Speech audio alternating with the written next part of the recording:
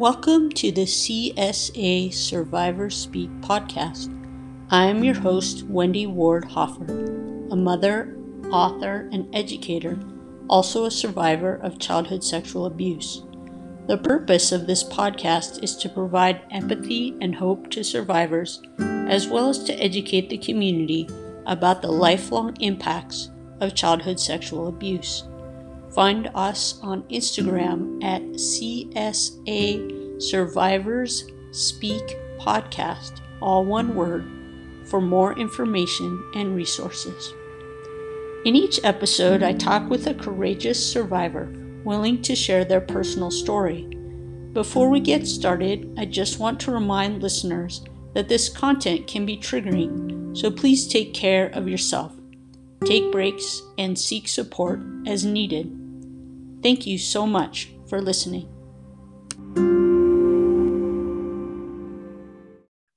My guest today is Will Addis, joining us from Maine. Hello, Will. Hi, Wendy. It's great to be with you here. I appreciate you so much and grateful that we're here together. Thank you for putting together this podcast series and for having me. Well, I'm so grateful that you were able to join and share some of your experiences. So how are you doing these days? I know you've shared with me in the past some about your journey of recovery and so much of what my focus in my life has been the past 2 years has been to expand the language to which to communicate my feelings and emotions around the trauma that I childhood trauma that was part of my life. So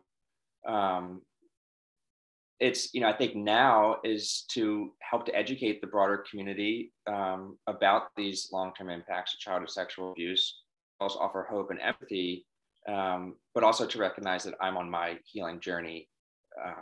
This is part of my healing journey right now too. Yeah, you're so brave to tell your story and to share your experience. I really appreciate that. Yeah, it's interesting. I thought about, people have mentioned to me the word brave, as I'm sure they have with you. And it'd be interesting to get your take on what brave means to you. But I was thinking about that over the past couple of months, and where I see myself feeling any type of braveness is, and what I would hope that the listeners would feel, is just to become brave enough to wonder, to become brave enough to wonder what might be behind these triggers. And we can get into triggers and coping mechanisms or protectors, like I like to call them. But that's where I feel like, if we're able to become brave enough just to wonder, and then we can start to dig, traumatic events in our life, whatever form of, trauma, that big T or little t type trauma. Yeah, that's a good way to put it. Just the curiosity takes courage. Yeah, exactly. I think what's so hard, at least for childhood trauma, is if we break down kind of the background of, either for me, it was sexual abuse as a 9, 10, and 11-year-old.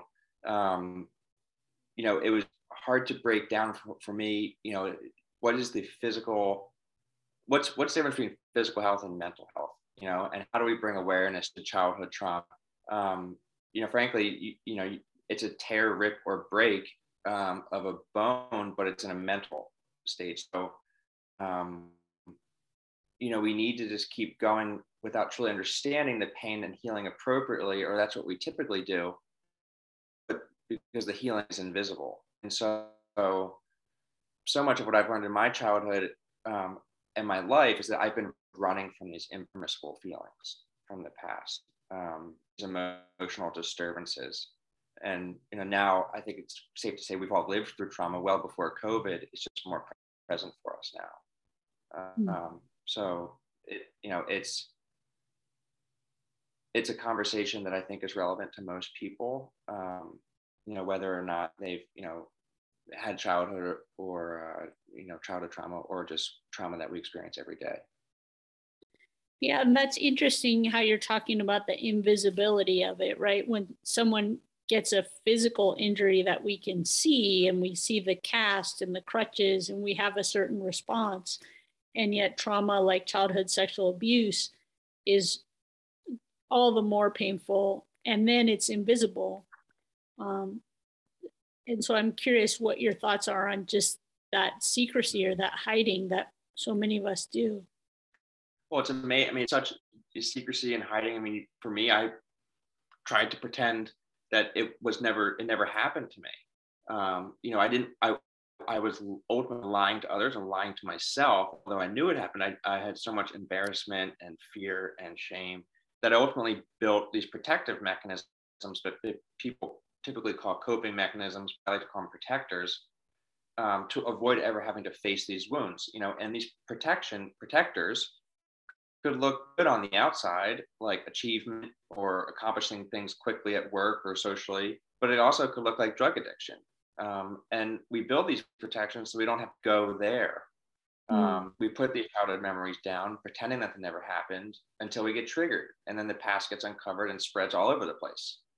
Right. And for me, this childhood trauma impacted me in ways that I didn't even know yet. And I'm increasingly becoming aware now, trying to gain control back that was taken away from me. And so I looked to gain control of my physical space because I was withdrawing, and wanting to feel like I was connected, but away and comfortable and secure.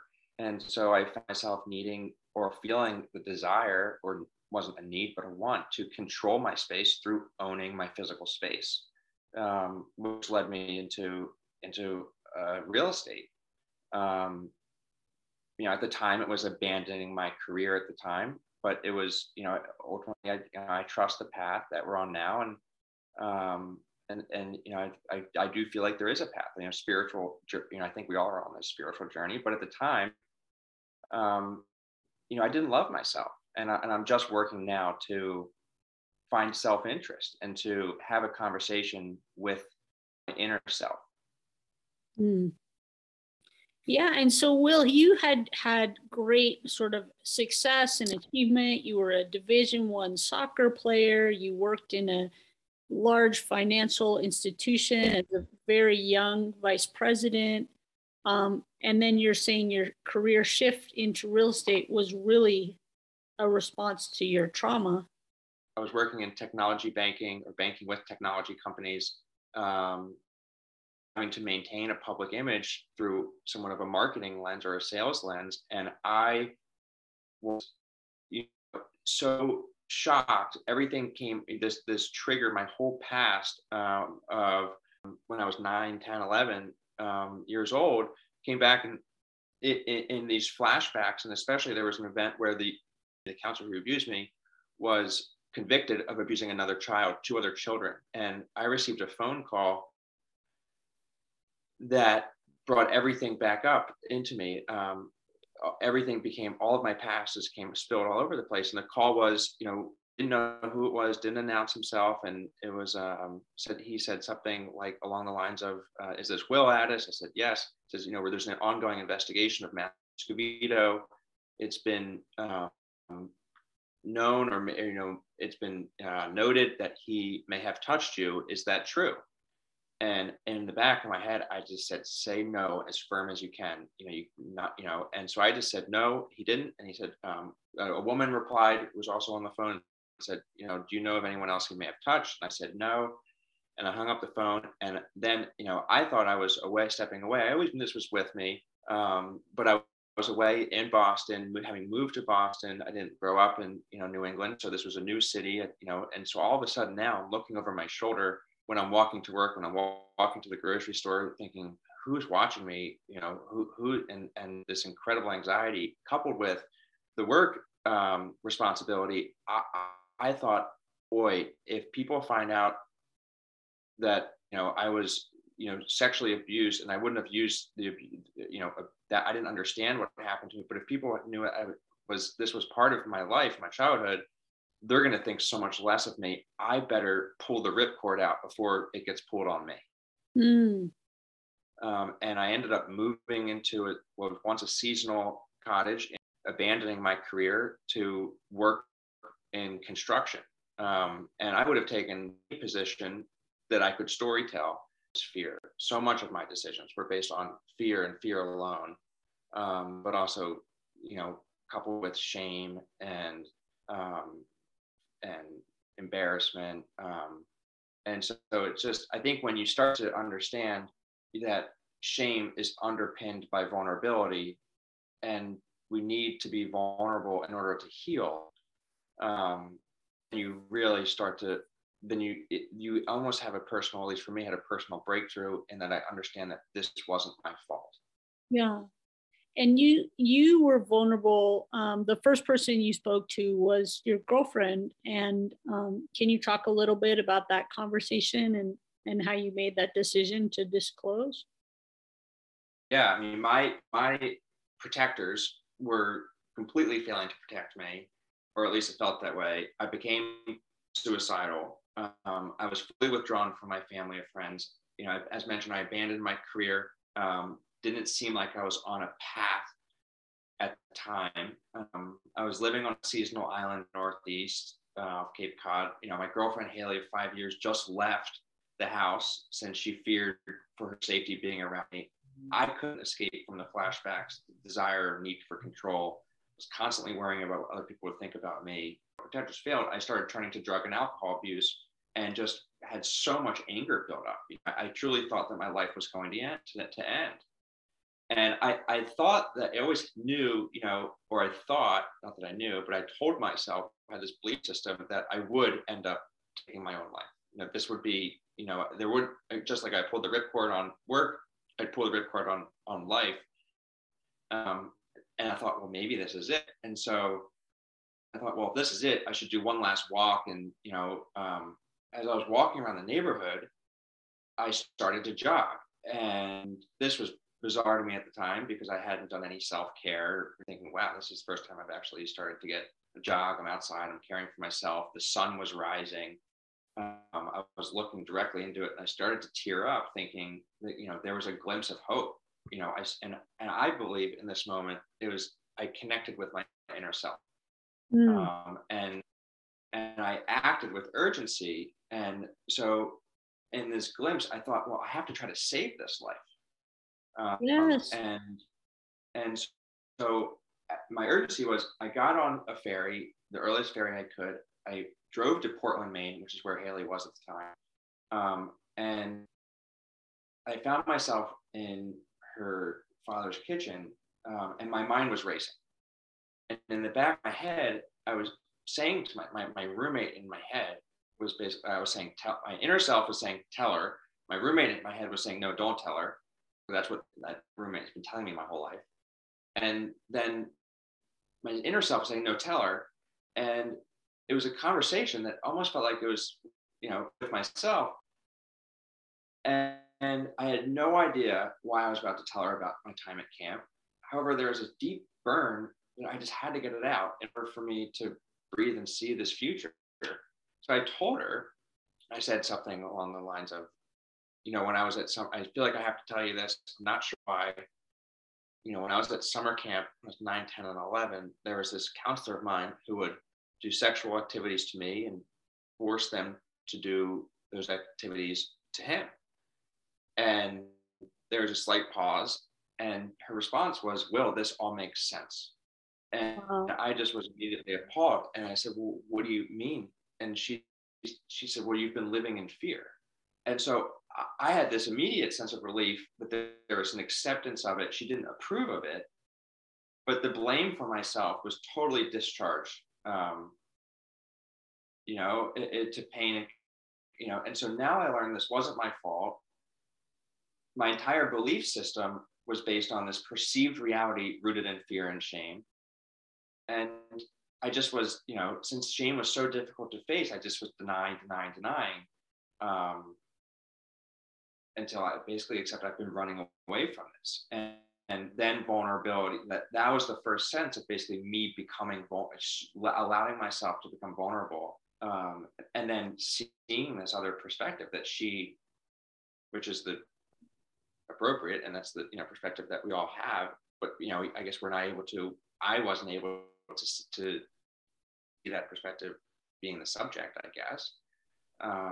And that's what led me, you know, starting to receive my mental health treatment. Oh, Will, First, I'm so glad you're still here, and I'm so glad that you told her and that she was able to respond with so much understanding. It's incredible. It truly is incredible. I mean, it's fairly remarkable, and I'm so incredibly grateful for her in how she responded, and obviously the work that she has done individually. The past year has been, the past 2 years has been very much of a commitment to mental health treatment and to connecting, finding ways that we can connect through that process, which has been an amazing, just amazing part of the journey. I think what's so challenging when I think about just relationships is my energy historically has been so much focused on others and how others perceive me. So I became I thought I had such high emotional intelligence because I could presumably mind read people, and I'd play the spectrum with trying to become who other people want me to be. Yeah. And what and likewise with her, and so if she wasn't happy, then I wasn't, happy. And I was relying and dependent on other for my happiness. And because ultimately I was scared for people to find out who I really am in this deep, deep, dark, hole of mine. And so, but since clearing that out and feeling like I opened this window and there's just fresh air flowing in and all this toxic waste flowing out, it allowed, I've learned I need to be able to tend to myself and have this conversation with myself, for myself, and to ultimately become and to love myself, because I'm inadequacy and I'm unlovable and I'm unworthy to live, and so now it's this newfound belief system that starts with I like myself, of love, I am worthy of life, I'm, and I'm, and it's okay for me to treat myself as I would treat others, and giving myself that.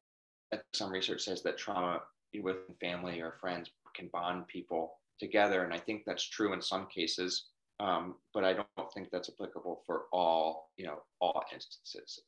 It definitely requires, as it required for me, a lot of self work, a lot of attention to self, which has been really core for me to start to become my own individual. Another thing I think what I've learned is, kind of going into this healing path is, it's a delicate process, but what you learn is that you are, at least I was hijacked of my childhood development. And so I'm a 31-year-old body, trying to live as a reparent myself as a 9 and 10-year-old child, which can be somewhat confusing. Yeah. To yourself, but also to others, in a romantic or relationship. I think it was also the thought of me being a man and my counselor also being a man was something that was an incredible amount of embarrassment and shame, and thinking that other may perceive me to be homosexual. And at the time in 2000, in the early 2000s, when I was being other than heterosexual was socially frowned upon, or in my opinion seemed to be socially frowned upon. That has since changed, and I'm thankful that it has, in all those in that broader movement, but at the time being at an all boys camp, there being someone who was into other boys or men, or might be sleeping with other, was something that was, it was just something that you definitely wanted to avoid. I grew up questioning my sexuality, knowing this happened to me at such a young age. But what really happened was that it was less of the sexual nature, it was more of the power that he took over me. And so much, I think, of that misplaced power has been him hijacking my development. And so could it be that I never went through a discovery process to understand what my sexuality is, because I just, or a kind of the normal discovery process the child would go through as being curious and asking questions. Because for me, it was, I just can't let anyone know this is happening to me. And so there's no chance that I can let anyone know that I'm, would potentially even be into, other men. And so it was based on fear. And so, I've since in a 31-year-old body through that curiosity thought process to say, am I into other men? Am I into, and so I'm having to reparent myself because so much of that discovery process was hijacked, and I solely focused on performance because that's what was perceived by others. And that's how I could protect my image and protect myself. So anyway. That is such a heavy load to carry through adolescence, that needing to hide and that uncertainty that you experience. Yeah, it's it's said to me, imagine all the energy that you have spent to hide this part of you, and imagine if you could put all that energy to into another part of your life. Yeah. And in a way, don't feel grief that but because you've been, for 20 years been carrying this, putting all this energy, feel actually some liberty and freedom to say, wow, well, I don't have to do that anymore. And I think so much of it is to thank the last 20 years that all it offered me to get to me now. And while it's been a good, committed, devotional practice, healing is absolutely possible. And I think you and I are living proof that there is a guided path from trauma to profound freedom and inner peace. It doesn't mean that there's not more crystal to shine, or that, doesn't mean that I don't go to therapy once and sometimes twice a week. But that's because I want to continue to care for and honor all the parts of who I am. You're just amazing, Will, the way you can share about your experience and the sense that you've made of this. I'm so curious, as you talk about that path to recovery, what have been some strategies or some resources that have really helped you? It's so hard to go straight into trauma. It's terrifying. So I think it's, just to know it's an incredibly delicate process. It's because it's not a logical fear, that we have in our conscious awareness. It's a sense, it's an underbelly looking back. And looking back, you can see the map, but in it, you don't recognize it. And so I think, when I think about through mental health treatment, which was Maine Medical, which was my first step in their outpatient program, it brought me awareness to my current belief system, which was incredibly unhealthy, or my past belief system was unhealthy, to bring a new belief system into my life that has structure, structure in the way of body care, 4 categories that I look to accomplish, or section 2 or accomplish with structure is body care, connection, enjoyment, and achievement. So today, my body care, I practice yoga before our podcast or our conversation right now. Connection with you, and putting together this podcast and having this conversation with you. Enjoyment this afternoon might be going for a bike ride or taking our dog for a walk. And achievement, might look something like completing research on a possible real estate opportunity, or it could be cooking a meal that I have tried cooking yet. And so I think so much of that structure has been incredibly important for me. Having structure to my life, having self-agency, that I am the subject influencing my life, has been critical for me to start to do practices to bring that child into my life. I'm so much focusing now on who I am rather than what I am. So if you were to ask me, Will, who are you today? I would simply say I'm an aware adult. It's not, I don't, it's not, I know I'm not a ex-banker. I'm not live in this town. I'm just an aware adult. And Mm. I matter to myself, and letting myself know, reminding myself to have compassion, to be calm, to be curious, to be creative. So it's a lot, for me, what I've learned recently, what I'm working on now, I mentioned yoga, is that body work has been incredibly relevant to me, because I'm finding that these memories, past memories, are being held in my connective fascia tissue, especially in my shoulders. And so, trauma informed yoga, longer holding positions, has been allowed me so much access to somewhat free this. Free this energy, free these memories, to create new space for new memories.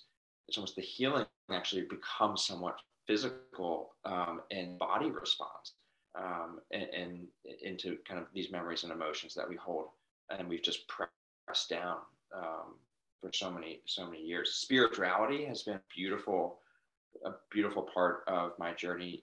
I do feel, um, that having a spiritual practice at times can allow us of the pain. I feel as though it's another form of protecting what's deeper. Um, but it's deep transformational work all around. Creating a direct kind of access from self, energy, compassion, courageous, caring, undamaged adult self to the damaged, exiled child. And there's so much work in therapy retrieving him into my life today. And there's still a lot of work to do. I can talk now about this, having it not trigger me. But I'm, doing therapy every week, reconnecting with that child, as it relates to relationships, hobbies, family, and I'm uncovering more and more. The first step to all of this was allowing myself to become vulnerable, which is understanding is underpinned by shame, and bring awareness to this mental injury. And then understanding my belief system, the protectors that were once failing me, and then which ultimately unlocked this healing journey. And I'm on the journey today. This is very much part of my journey.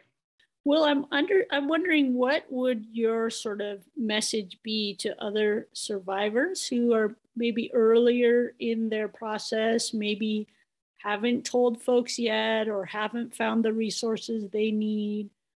What would you have loved to hear in the early stages?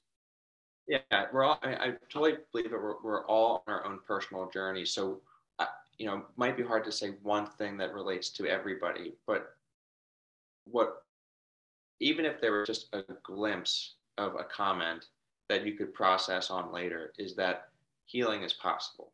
It might seem cliche, it might seem, so foreign to some, especially when you're so deep into it. Um, but if you just let that, just have a glimpse of hope, and find a little bit of bravery just to ask yourself, and allow yourself to be vulnerable, and share with others what that you feel comfortable with and trust. Allow yourself to be vulnerable. That's, I think, what would be such a kind of personal mission for mine. And I know there's something that you share, just especially this podcast, is to allow ourselves to have conversations about anything. And and even if it's uncomfortable at first, because what we'll find is that we're not alone. And Mm. that's something I would share too. I mean, there's so many other things, so many little snippets I'd share, is that you're not alone. Healing is possible. Vulnerability is strength.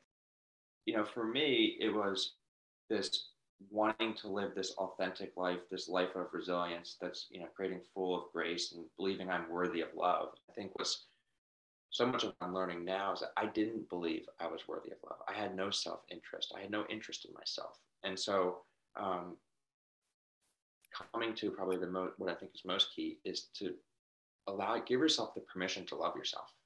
Give yourself the permission to, um, you know, to feel like you are worthy of love, and you are, and so that's been something that's, coming back to individual, to self love, to self compassion, is what keeps me going. Will, I just so appreciate your honesty, your sincerity, and the authenticity that you have clearly worked to achieve in your life. It's really inspiring. I'm wondering, as a last question, what do you wish, like the world, the system or the society, really understood about this issue of childhood sexual abuse? So often I heard through the process that, oh, this must not have impacted him that much, or oh, this must not be, because you're looking on the what I am and not who I am. And I think when we start to understand that trauma is the inability to be present, and when you're not present, then you're not able to identify or discover yourself, and it destroys creativity, it destroys connection, it has a lasting impact on community. So really bring into greater conversation the impacts of trauma and understanding that we all would live in a, I think, more relatable and more forgiving world if we were able to be present. And so in doing and allowing ourselves to be present, but I think we need to, in certain things, address through communication, language, these emotions behind the trauma, which is these heavy ones like shame and fear and embarrassment and rage and anger.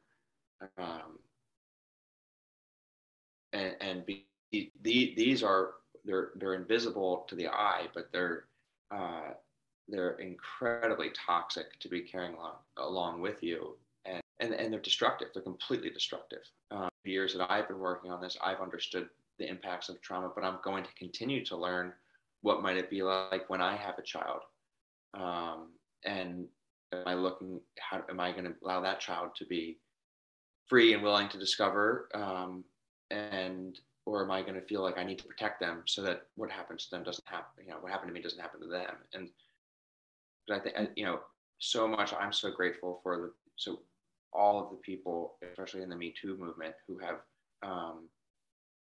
all those Olympic gymnasts and so many others who have come forward and who have paved the path that, you don't need to be worried of being believed.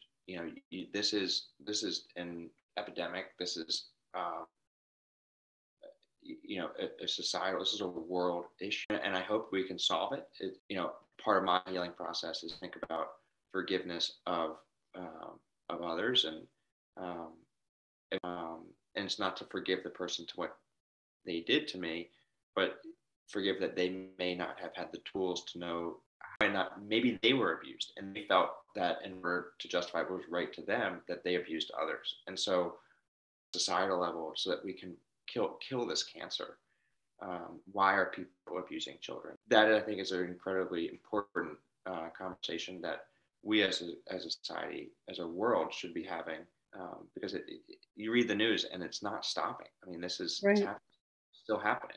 There's a lot more work to do as it relates to my journey, as it relates to, I think where we are, but I do feel like there's a path and a place for these conversations. Well, Will, I'm so grateful for you adding your voice to these conversations and your openness. I think it's really inspiring to others to hear the courage